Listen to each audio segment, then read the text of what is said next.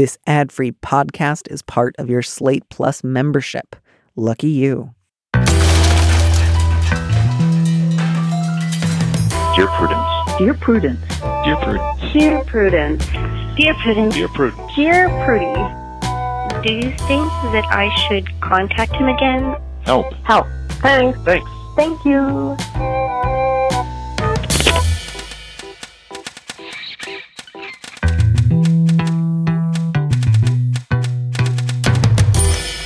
Hello and welcome back to the Dear Prudence Show once again. And as always, I am your host, Daniel M. Lavery. With me in the studio this week in, I believe, my first ever Brooklyn recorded episode of the show is Josh Gondelman, a comedian who has written for Last Week Tonight with John Oliver and who now writes for Desus and Mero. His debut essay collection, Nice Try, Stories of Best Intentions and Mixed Results, is available now.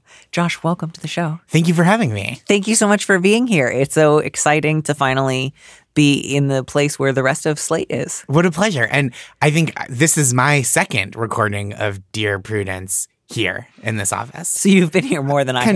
Kind of an old hand. Good. Well, I hope that you can show me the ropes. Yep. And I would love to start with, I'm really excited about our first letter. Yes, it's very good. It's fantastic. Would you read it for us? Of course. Subject: should we allow people to speak kindly of my father-in-law at his funeral? Dear Prudence, my father-in-law is a real piece of work. He is both ungrateful for the enormous blessings he has received and very unkind. He has been quite frank and outspoken about it. He has no love for anyone but himself, and that includes his wife and children. His actions over his whole life attest to that. He rarely speaks other than to complain about something or put someone down. His favorite pastime is writing complaint letters. He has spent virtually all of the past 20 years writing letters trying to get perfect strangers fired for perceived slights at various places he has visited. It gets much worse than that, but hopefully you get the picture. Honestly, you would have to dig to the earth's core to uncover anything good to say about him. My wife is responsible for his funeral arrangements. She doesn't want anyone going up and saying all kinds of things about him that are clearly false, so she would rather have no one speak at all. What do you think? I certainly have thoughts. Same.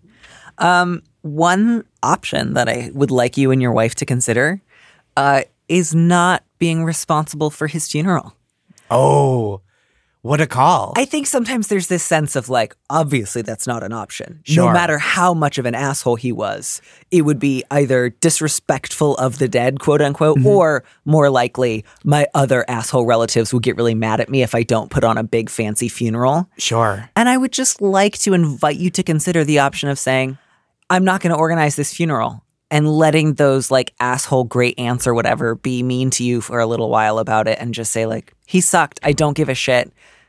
Throw him in a ditch. Yeah. Or like, I'll make sure he gets buried and that's it.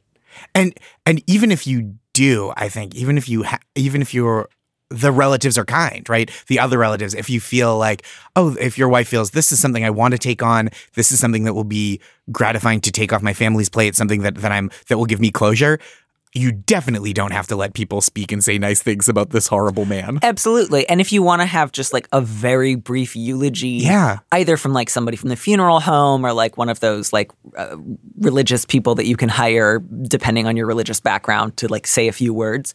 And you can tell them like, this was a difficult person. I would like your marks to be more general about the nature of like life and death. And then, keep it to a tight 5. Yeah. I don't think when someone dies, you have to be extra nice to them because it won't benefit them. They're dead, and it won't benefit you. So like, I don't see any reason to go out of your way. It seems like your family is on board too, right? Or your wife's family, your in-laws, because it doesn't seem like they have like any undue expectation of like, they're going to weep and rend their garments and emotion will flow through them. I think there's no reason to go through this like charade of a proper funeral, right? Just because like that's how all the funerals you've been to have gone, right? And again, like I don't mean to say this flippantly or to throw all tradition out the window, but I see a sentence like you would have to dig to the earth's core to find something good about him. I just wonder like, give yourself the gift of considering not having a fucking funeral for this asshole then. Or totally. For not taking it on. Again, I realize it's your wife and not you, and you can't like demand she not do it. And like these kinds of guilt trips can run deep or sense of obligation can run deep. But like it is possible to just say, like, we're actually not going to do a service. Or to say, if somebody else freaks out about it, like, great, you are welcome to organize something. Yep. Consider it as an option. And again, if your wife is running things and she says, we're not going to have anybody stand up, and somebody else is a jerk about it, you can allow them to be upset and just not worry about it. Yep, definitely. You have this leeway. You've been given permission by us, two people who have never met you, to go off book with this funeral. Yeah, and again, really hope you at least consider just not having a service. It would be a gift to everyone. Yeah. Who wants it? I want to make this like a new trend. You know how like people often will say like we want to elope to like save, like we need an elopement for funerals. Yeah. Where it's like 8 minutes, 10 people show up, you go home. Afterwards, you send out note cards. Yep. I think the funeral is mostly it's for the family. And if the family is like, oh, I don't want this is a hassle. Like, who are you putting on a show for? Right, exactly. So anyways, good luck. At least he's gone. Yeah, there's no need for a shotgun funeral. Shotgun funeral. All right, so in keeping with like the questions of larger obligations to the family, the subject of this next letter is pushy parents. Dear Prudence, I'm engaged to be married this summer, and my parents recently came to visit me and my partner. They live out of state, and we have a tense relationship. They're not very happy that I'm a lesbian, and they're even less happy that my partner is a trans woman. About 6 months ago, my aunt offered to talk to my parents on my behalf. I agreed, thinking it couldn't hurt. Well, I got a text message from her after they talked saying that my parents seemed, quote, fine with my being a lesbian, but that she herself, quote, didn't realize my partner was trans, and she now understood why they were concerned. I sent a message back where I pointed out it was hypocritical of her to condemn homophobia but not transmisogyny. I didn't use those exact words since they aren't really in her vocabulary. I've received no response, and we haven't communicated since. We sent out save the dates last month, and I decided not to invite my aunt or uncle to the wedding. When my parents came to visit, my mom informed me in front of my partner that I needed to invite them to the wedding. Prudence, my mother is emotionally abusive to me. I don't want a big blowout fight with her, but she's also not paying for the wedding and is already being bossy about who I should invite. I also don't want to tell her why I'm on the outs with my aunt. What should I do? So I feel like my thing today, especially with these first two letters, is just fuck them. Mm-hmm. So I just want to acknowledge like that is where I am coming from, which is just like your mom's not paying for the wedding. She's already emotionally abusive to you. Don't invite her, literally disinvite her. Mm-hmm. Hang up if she starts to scream. Leave the room if she starts to yell. If she is not paying for the wedding and she is being an asshole to you regardless, at least you could have the peacefulness of a wedding without her. That sounds really nice. And with your aunt, continue to not invite your aunt to this wedding. Yeah, she doesn't want to come. Yep. She doesn't like your relationship with your soon-to-be wife. Yeah, and this is I'm the specific relationship dynamics are not something that I feel like I can speak to from a great first-person well of experience, but I do think the idea of not wanting someone you are in conflict with at your wedding is something that is so reasonable. And if there is not the financial kind of burden, obligation, or there's not like a financial extortion being held over your head, right? There's no leverage there that your mom has. Then like, why do it? Is the fight of no, she can't come worse than the fight or the feeling that you'll have at your own wedding of this person being there? Right. And this isn't like we had a disagreement about how I addressed the invitations. Yes. This is about the nature of your marriage. Mm-hmm. This is the person you're marrying. Like, this is a very reasonable line to draw. And you intimated that in the letter that this was, this was being done, if these kind of arguments are being held in front of your partner, which to me implied that that's an uncomfortable situation for her as well. And I think that's being mindful of that, and not just you and your mother or you and your aunt, but how your fiance feels about this. Right. And so I understand. It sounds like because you haven't told your mom that you and your aunt had a fight about her transmisogyny, you don't want to bring that up with her, which again, you do not have to, but I I think you're kind of hoping that there's a version of this where you can placate your mom enough that she leaves you alone and you can avoid your aunt. And I think while that may be possible, I want you to be prepared for having to have it out. And I understand that like dealing with an emotionally abusive parent can be really scary and painful. And I totally don't want to just suggest like, just tell your mom to fuck off and that'll feel easy and fun. But I do think you should be prepared to say, I'm not inviting my aunt. I have excellent reasons why. I'm not going to go into them. This is not up for debate. And if she keeps trying to push it, say, you know, I got to hang up now, Mom. We're not talking about this. And if she continues to not be able to let it go, then you do have to do the like, Mom, if you can't let this go, you can't come to the wedding. And I say that as somebody who I was very, very close with my family and then very unexpectedly became estranged from all of them a couple of weeks before my own wedding and had to make a lot of really intense last minute changes to the wedding, including like letting the facility know, like, here are some people that may try to show up and can't. Oh my gosh. We can't let them in. And that was not easy. It was not fun. I was very upset.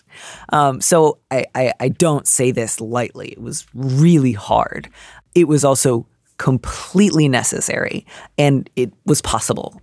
So for whatever that is worth, you can, if you need to, decide that your mom and your aunt aren't coming to your wedding and you can make that happen even if they try to crash it.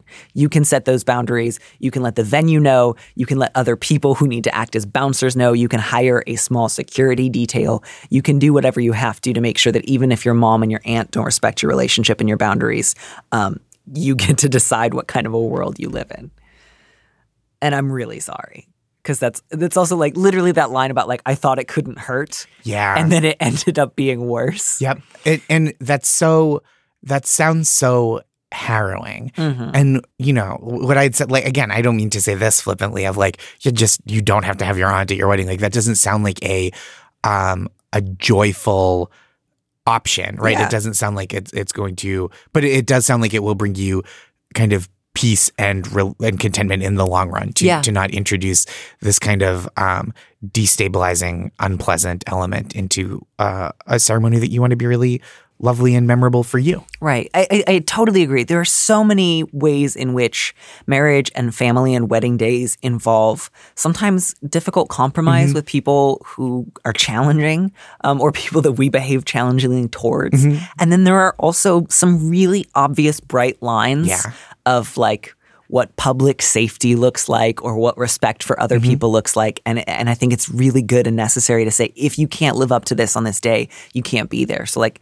not having my family of origin there was both really devastating and the easiest decision I ever had to make. When the one person that I was least inclined to invite to my wedding that my parents wanted on the list was an older cousin who I just don't have a relationship with. And I thought, why would we take on this, you know, financial and spatial obligation when there are other people who wanted? And fortunately for me, he wrote back to my parents and said, well, I'm not going to come unless you buy my plane tickets. Oh my. And we said, well, you really dunked this on your own basket because nope. The gift of clarity is so nice sometimes. It was really beautiful. Yeah. And I don't wish him ill, but I'm really glad that he said that. He let everyone know what his terms were, you know? He made it simple. He set clear boundaries. He did. Good for him. Yeah. He's great. Good for my weird older cousin. I think I may be going too far with this one. Would you please read our next letter? Subject: partner peeing the bed. Dear Prudence, I have been dating my 32-year-old boyfriend for almost 3 years. I love him and he adores me. We've talked about marriage for a while. However, for the past 2 years, he has peed our bed or our couches, wherever he falls asleep, every few weeks. At first, it started when he had a night of drinking, but also has happened after not drinking alcohol at all. To clarify, my boyfriend is not a drinker. He only drinks when out with his friends or at a party, etc. At first, I was very patient and supportive and in no way shamed him, but it has not stopped. A couple of months ago, he peed in our Airbnb that I paid for and left me to deal with it because he was really ill. I confronted him and told him that enough was enough and that I could not take being peed on in my sleep any longer. He promised to change and finally see a doctor. My boyfriend did see a doctor once, but never returned because he had a terrible experience with a lab tech. Since then, he has continued to drink when out and has peed the bed/couch multiple times. I understand there is a lot of shame connected to this, but my asking gently for him to take care of it clearly hasn't worked. I don't want to feel like a parent to my adult partner. I don't know what to do. This is making me question my future with him. Help. So I want to start by acknowledging that it's very real that like having a traumatizing or dismissive or painful or embarrassing interaction with a nurse or a doctor or a lab technician is like real and painful. So I don't want to make light of that part. And I really want to acknowledge, like, I imagine that was really, really difficult for him. And I hope that whatever the next appointment he is able to schedule, it is at a different location, or he's able to make it clear I will not work with that person again. Maybe if he needs to file a report and needs support in doing that, that you could encourage him to take that step. That said, I don't know that I agree that your boyfriend doesn't have a drinking problem.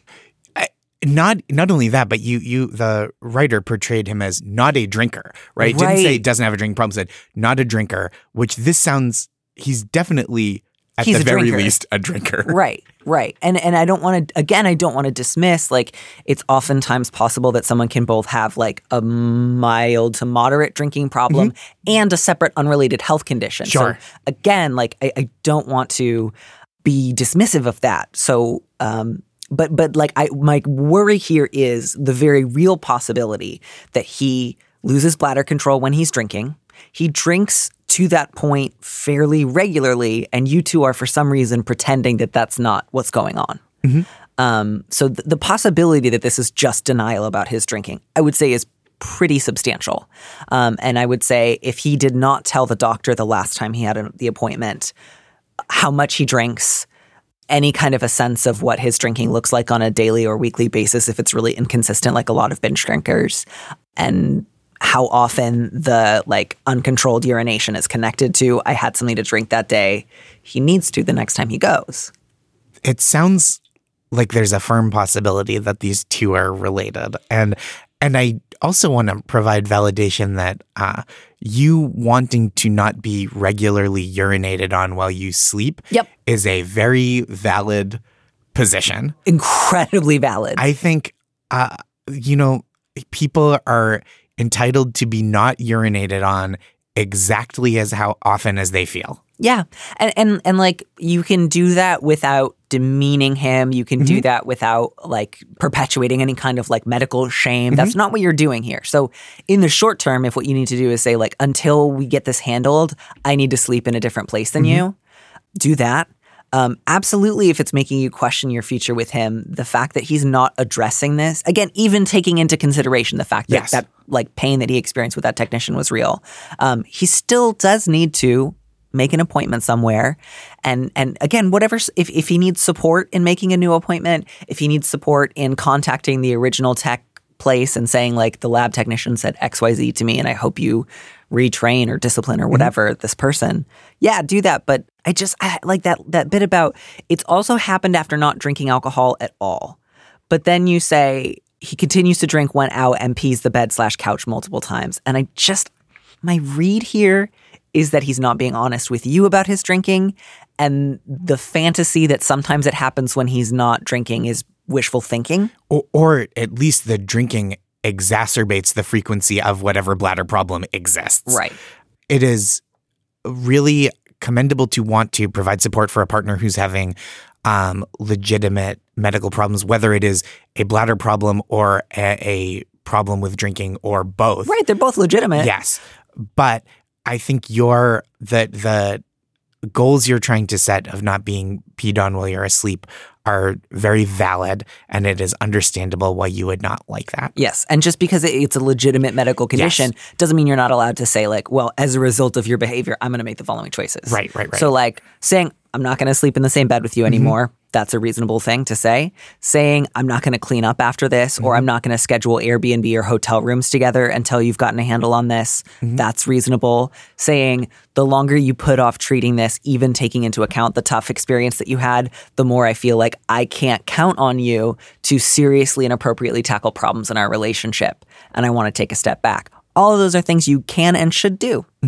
And just really seriously ask yourself, how often does he go out? You know, because it sounds like it's a couple times a week.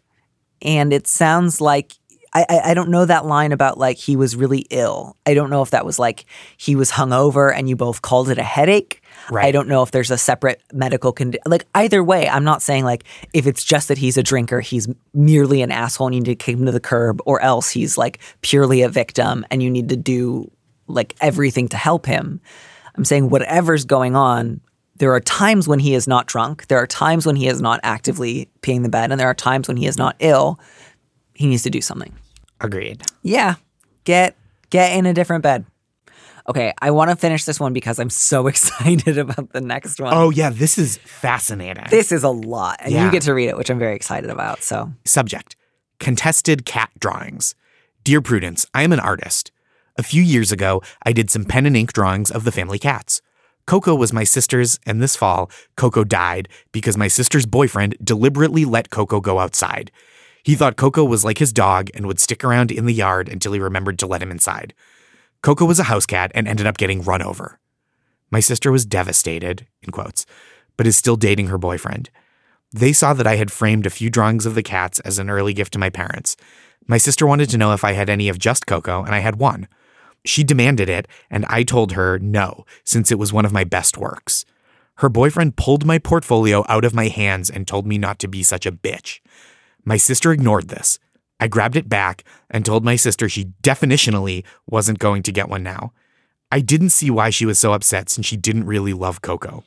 My sister got upset and I continued that this guy got Coco killed, but she was still sleeping with him.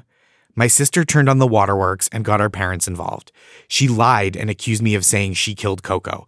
All the while, her boyfriend plays the tough defender and gets in between my sister and me. I ended up leaving and spending Christmas with a friend instead. My parents blame me for everything since my sister has always been sensitive. I even got her to admit her boyfriend called me a bitch in a text, but that doesn't matter. I'm tired. This is toxic, right? I feel like a frog in a boiling pot. My sister has always been manipulative and would cry to get her way. This isn't normal after age 4. But she never let a boyfriend kill a pet or curse me out before. My parents never pushed me away for Christmas. I feel alone. So, yeah, the first line, I am an artist. Definitely. I get that vibe here. Yes. This is not a family of like de-escalators. No. Everyone's just going for full intensity all the time. Yeah. Even in this email, you're not pulling punches. No. And like every couple of sentences, I would think like, okay, I think I know whose like quote unquote side I'm on at this point. And then they would do something like, damn it, now I can't be on your side anymore. This is a real Knives Out situation. It is exactly. Shifting allegiances, shifting, again, not to lay blame, but shifting responsibilities for this situation. I want to like clarify that the stakes here are a pen and ink drawing of a cat, which is not to say that you don't have a right to assert certain boundaries or that you don't have a right to feel your own feelings about this guy or that people couldn't have behaved badly. But like, this is not an actual cat you're all fighting over. It's a drawing of a cat. Yes. And it sounds like there's a lot tangled up in this drawing that it might help to think of as separate issues. I also just love the confidence of this isn't normal after age 4. Yeah. Like, people cry. People cry to get the, I mean, like, and I don't, maybe your sister's a really manipulative person. I think there's lots and lots of blame that can go to all three of you right now in this story. But like, I want to leave at least the possibility open that like sometimes people just cry when they're upset. Yes. And that doesn't mean that the person who is crying is right. Right. But it does. It that just is means a they're human crying. reaction. Yes. Yeah. It just means they're crying. That's all. You can disagree with someone while they're crying. Yes.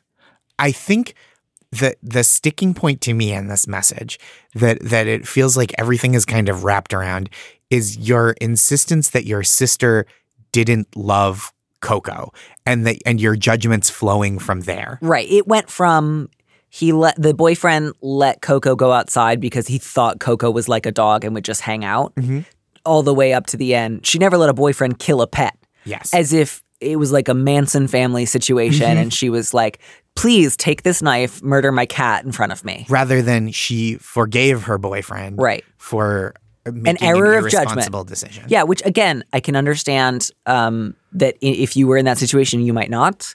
I can also understand disagreeing with her, but like she did not let him kill her cat.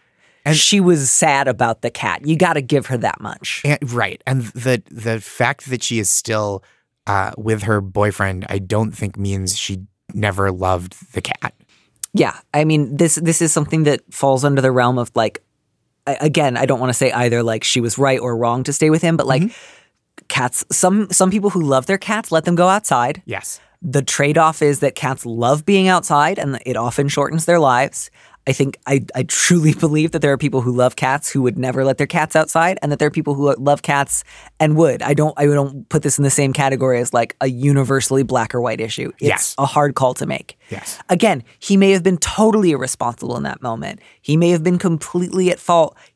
He also just didn't kill the cat on purpose. Yes. I think that needs to be clear. You don't need to overstate your case here. Right. Because there's plenty of stuff to just be mad about. He shouldn't have called you a bitch. Yes. That wasn't like that's so out of bounds. Yeah. That behavior is so much worse and more egregious and intentional to me than the incident with Coco. Yeah. So, like I think we can kind of like you go back to you were framing some of the pictures to give to your parents. Your sister wanted to know if you had any of just Coco, and I had one. It was totally okay of you to say like, no, I'm saving this for my own use. I can also understand why she had wanted, like she clearly loved the cat, but like it's also really okay for you to say no. And it was incredibly, incredibly out of line for him to yank this out of your hands and call you a bitch. So like you have every right to say like, I don't feel safe around this guy. He owes me an apology. Yes. If he's not prepared to give me one, I can't be around him. That's a super, super reasonable boundary to draw. But those to me are all issues that happened sequentially with the Coco stuff and the painting stuff, but it is not the same to me. I don't think any of this means that your sister didn't love her cat or wasn't sad at this interaction. I think like knowing that the way you were treated by them when he cursed at you and she didn't come to your defense or didn't help you procure an apology, that seems like real mistreatment and real callousness. But I think to conflate that with so they don't deserve a picture of a cat that I drew because it was my best one. These feel separate, and I think you can discuss these grievances and conflicts without having everything feel like a big snowball of distrust and anger. Yeah.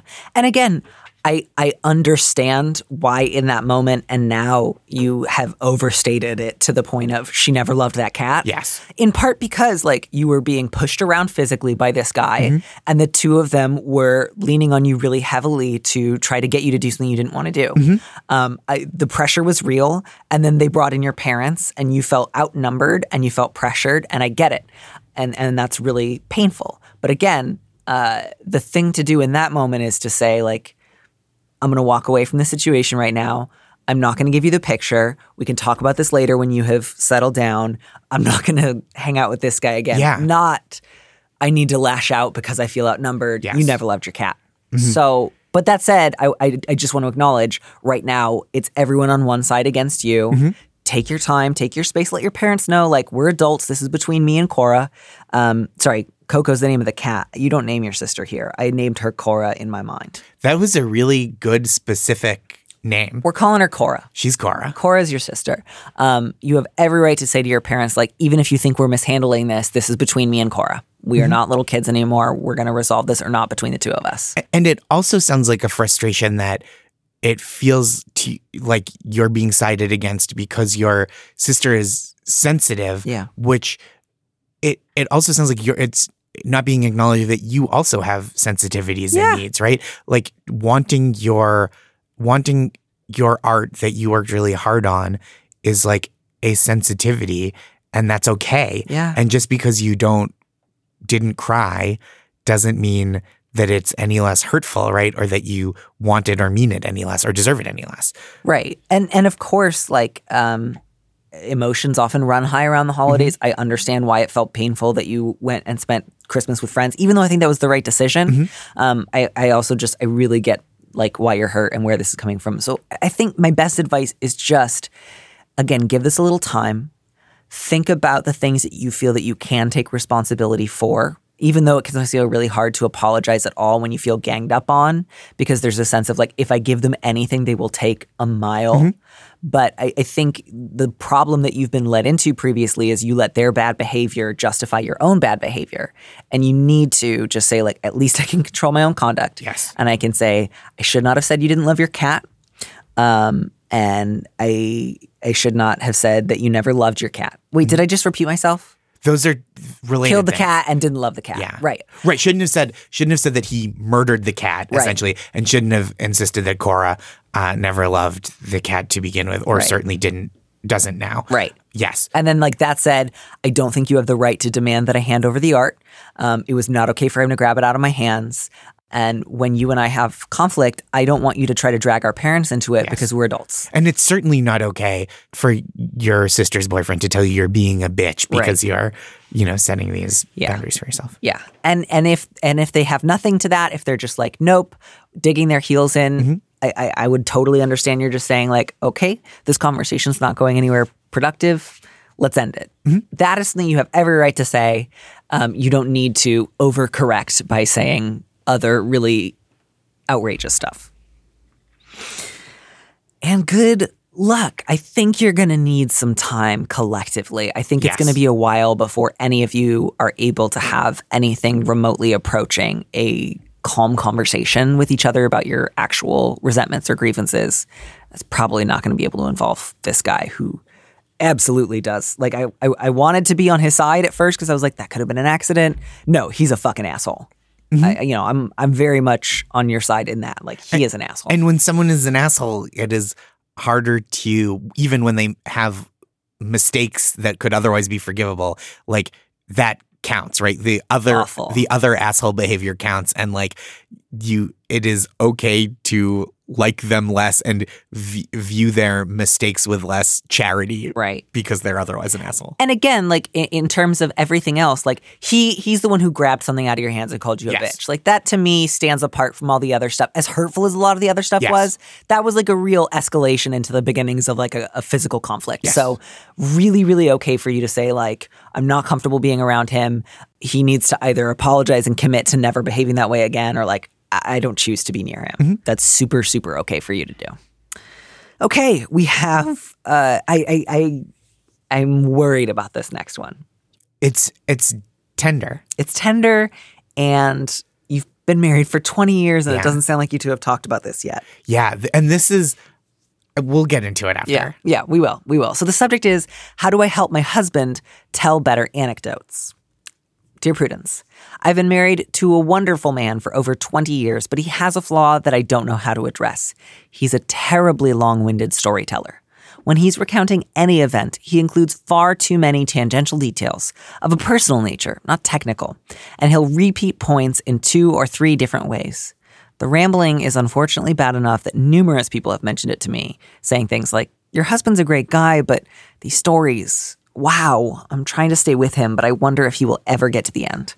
I've recently realized that it's likely affecting his career. He interviewed for a job recently, and the headhunter told him ahead of time, try not to talk too much. The feedback we got from your last interview was that you talk too much. I knew exactly what that had to mean. Asked to, quote, tell us about a time you solved a problem or handled a personnel issue, the interview would end up being filled with his trademark rambling. Perhaps most frustrating is knowing how poorly that represents his actual focus, success, and general excellence at his job. Is there any way to address this problem productively? Can he learn to be more succinct? And if so, how can I gently bring up the need for it, doing as little damage to his self-confidence as possible? This is tricky. Yeah.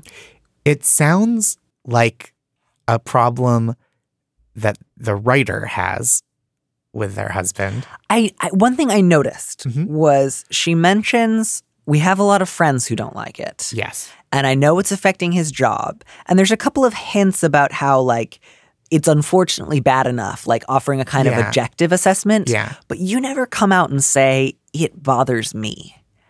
And I hope you know, letter writer, it's not disloyal to your husband. Yes. And it doesn't make you a bad partner to say, this habit sometimes affects me. I get that you love him. Yes. I get that he's a good guy. I don't think this is one of those letters where it's like, my husband's a good guy, but he's actually an evil monster who kicks puppies. Or my husband is a good guy, but I just have no love for him in my heart any longer. Right. Like, it's okay that this frustrates you. Yes. And that's what it read like to me. Yeah. It sounded like building a case that like it is real, and that's why I'm frustrated with, not like that this isn't some little quirk that grates on my nerves. Right. But it does sound like that is part of it. Right. And of course, it's always going to be difficult when you think about, we've been married for 20 years and we've never talked about it. And he totally lacks self-awareness about it. So any conversation we're going to have about it is going to be jarring. Yes. Again, I think that's okay. I really, really do. I think you will be able to bring this up in a way that prepare yourself for him to be surprised and prepare yourself for him to be kind of like upset. Because he's going to look back over the last 20 years and think, oh my God, what I thought was somebody excited to hear me was somebody trying to get through a boring story. That's okay. I think maybe bringing it up as it is happening could be something where you say, hey, I'm excited to hear the resolution of this story, but like, you've told me that detail. Yeah. I think like that kind of, you don't have to sit silently. Like, it's okay to interrupt a boring story to go, oh yeah, we've been over that.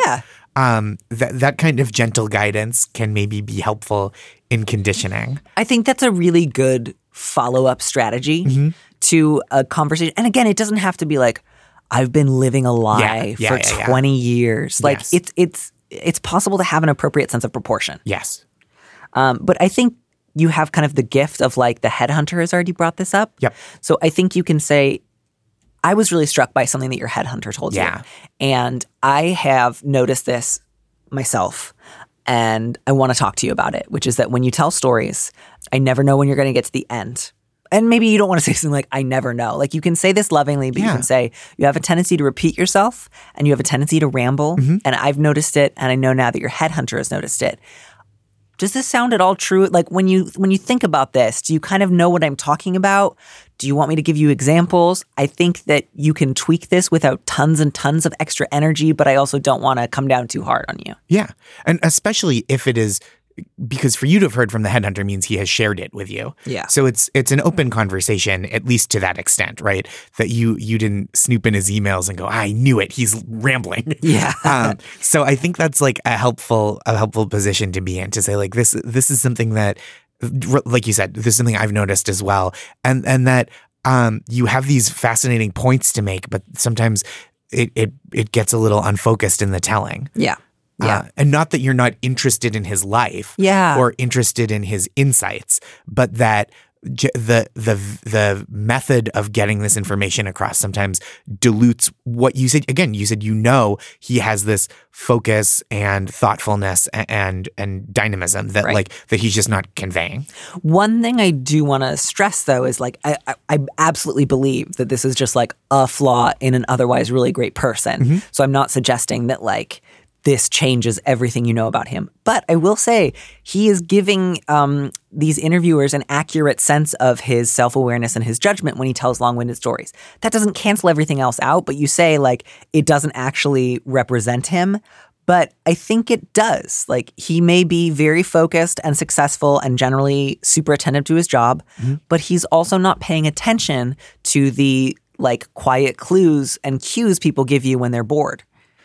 And that's an important soft skill in any job. Yes. More important in some than others, right? Like if he's just trying to get through this interpersonal part to do a job where he works independently as maybe a machinist who works solitarily, then it is maybe a stumbling block to a job that he would be incredibly qualified for. Right. But it is, if he's a therapist. Yes. It is giving an accurate portrayal of what it is like to converse with him. Right. And, based on how that conversation goes, you can ask, like, do you want some feedback on this ongoing? Like, do you want us to have, like, a little check-in session for the next couple of weeks? Do you want me to kind of quietly have a signal for you to let you know that I think you're doing it?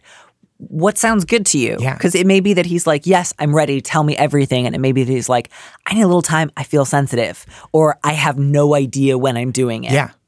Or maybe he would say, no, I've never heard this before. Yeah. And in that case, at least you can say, knowing that the headhunter said this, well, maybe if it came up in this job interview, you can figure out what that meant professionally. Right. Even if not interpersonally at this moment, if you're not, if you don't feel like this is something you're trying to hear right now. Yeah. But I think what you want to do is loving. You want him to not put people off. He has lots of other great qualities. And you can kind of stress, like, I think this kind of gets in the way of your other great qualities. Yes. And if you can get a better handle on this, people are going to be able to see all these great things about you that are real. Yeah. So I do think, while I think he will probably feel a little hurt and embarrassed at first, no matter how kindly you put it, he will also hopefully appreciate it. It's kind of like, I would always want to know if I had something really gross on my face, Yes. even if I felt initially like really embarrassed, like, oh no, I had something on my face. Yeah. Yeah. We do have time. Great. For Let's our do last it. extra question. Phil, I don't know if you're still on the line back in Berkeley, but we are now tackling that question about Jewish identity. And you mentioned that you might enjoy being on it. Oh, yes. I'm very interested in this question. Phil, welcome. Hi. Thank you so much. It's my producer, Phil, everybody. And I'm going to let Josh read this Great. one, which, again, you have not seen, I have so I not seen apologize. this. This is a No, last-minute that's okay. edition. Question. Do I owe it to anyone to embrace my Jewish identity? I was raised Jewish. I had a bar mitzvah when I was 13, but it was never a big part of me. I never felt like Judaism was part of my identity at all, and haven't actively practiced in years. I don't even actually consider myself Jewish anymore, and I'm happy with that.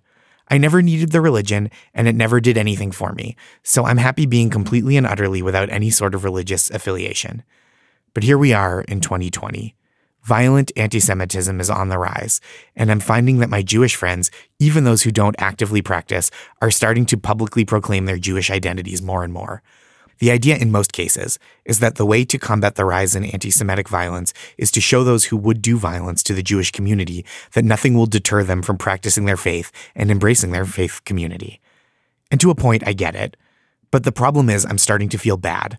I'm starting to feel like I owe it to my Jewish friends to essentially be more Jewish, even though it's no longer who I am. Also, I'm aware of the irony of a lapsed Jew feeling guilty for not embracing the Jewish community of which he doesn't feel a part anymore. Anyway, my question is this. Do I owe it to my Jewish friends or the Jewish community at large to essentially be more Jewish? By actively rejecting the Jewish community, even though I never felt a part of it, am I making it easier for anti-Semitic violence to flourish? Am I overthinking it? Should I be asking a rabbi or my therapist? So I want to let you two mostly tackle this one.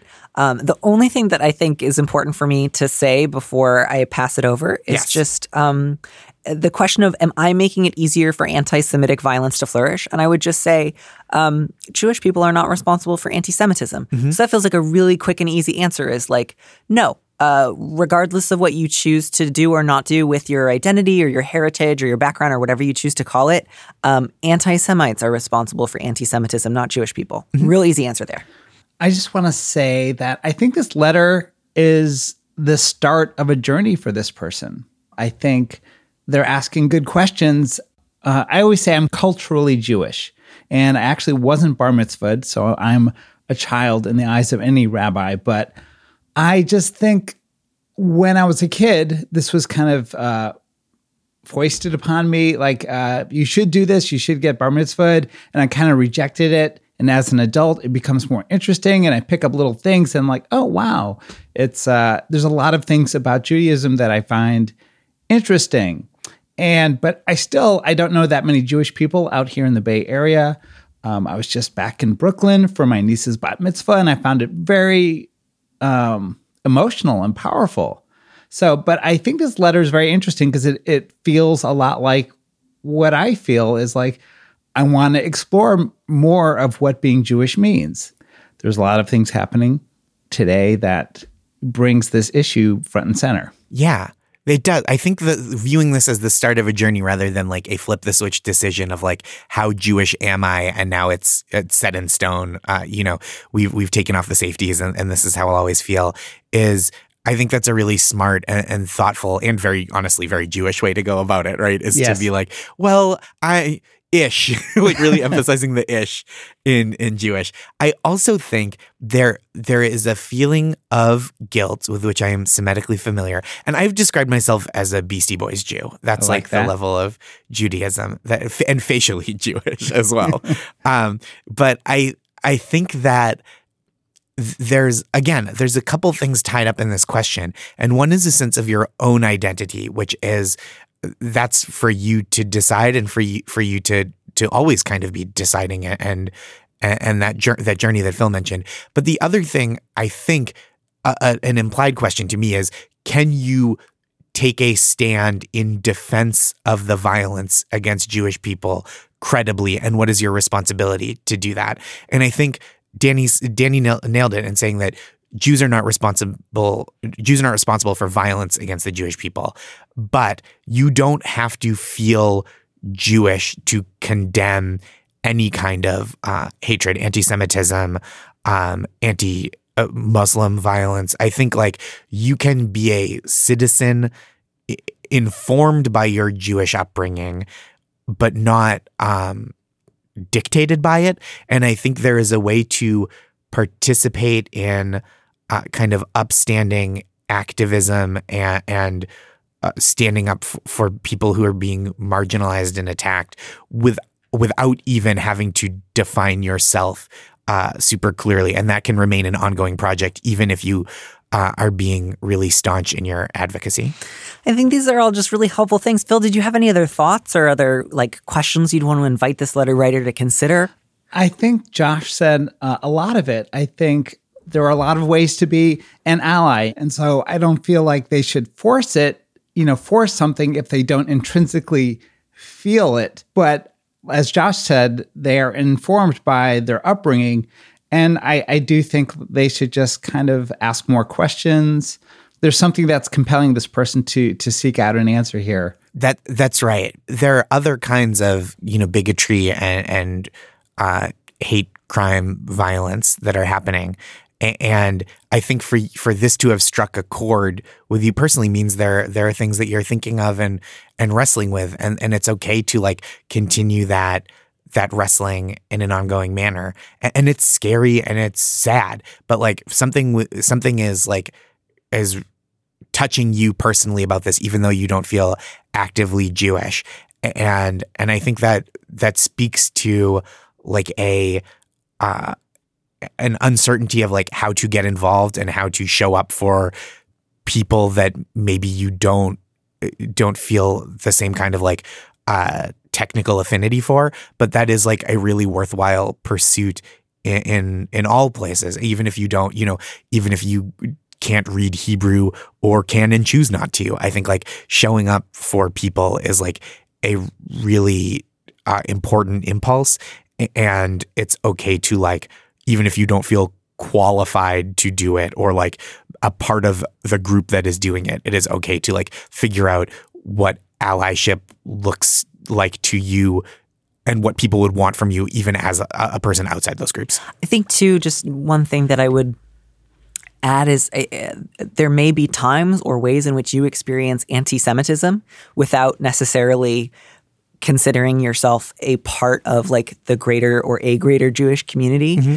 And like if that is something that you experience, I hope you know and that you feel entitled to solidarity, community support. I hope that does not happen to you, but I do want to name that. And I also think I don't want to suggest that like the way you're looking at this question has been totally Christianized, but it does strike me as a slightly Christian way of thinking about identity. And I know that various like groups within Judaism have thought a lot really extensively about what does it mean to be Jewish and what does self-identification look like, and that different groups have different criteria that strike them as more important than others. So there are lots and lots of atheist Jews. There are lots and lots of people who are Jewish in a meaningful sense, but don't necessarily practice religious traditions. Mm-hmm. So again, that doesn't mean you have to go do that. I just hope you feel that is an option that may be available to you if you choose it, which is not, I have to either become religiously observant or not. And again, this is a little outside of my wheelhouse, so I don't want to say like, you have my permission to go do the following things and call yourself this and that. I just mean, if you wanted to learn more about various traditions that involve not being religiously observant, you have company. Yeah. Yes, fully agreed. Whether it's enjoying the films of Mel Brooks or, you know, there are obviously greater institutions and practices that are available to you.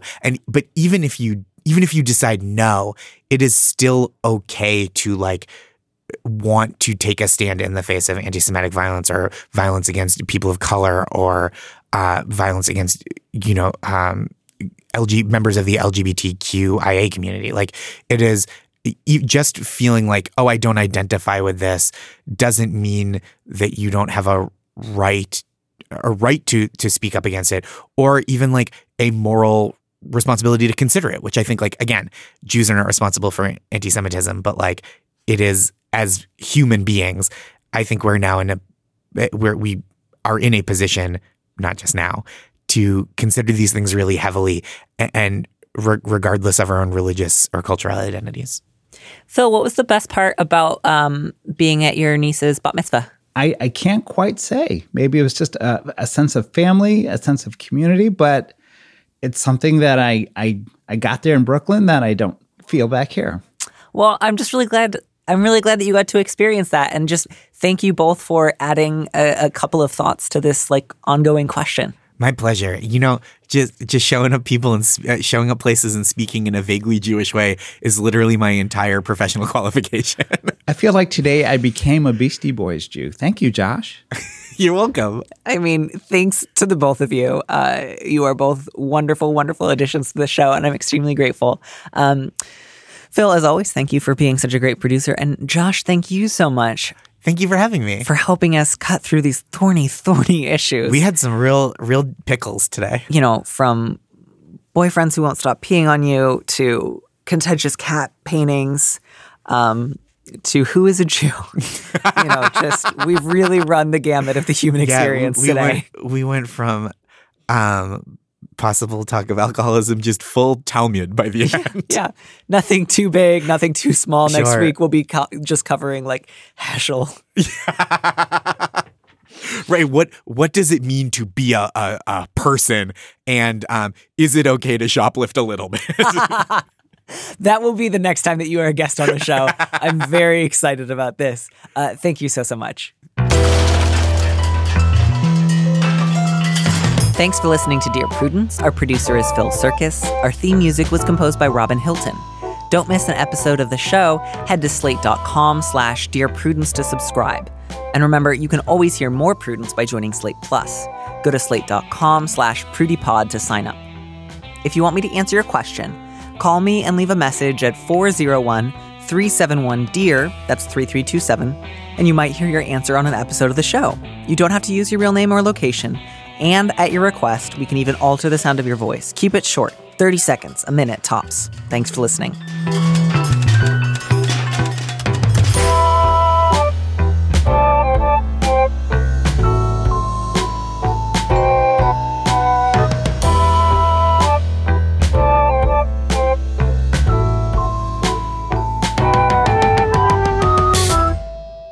And here's a preview of our Slate Plus episode coming this Friday. If you think it will destroy your life to try to attain this position, even if you could be helpful to others, then it's not worth tearing your own life apart. Right. I think especially that line about, I've been told I'm probably in the best position of anybody. Mm-hmm. You don't say who told you that. Mm-hmm. You don't say how qualified they were to make that assessment. And you don't say, like, were you aggressively headhunted by a council of kingmakers? Or was this just a couple of people within your organization? Like, how knowledgeable are these people? How involved have they been in getting progressives elected before? To listen to the rest of that conversation, join Slate Plus now at slate.com/PrudyPod.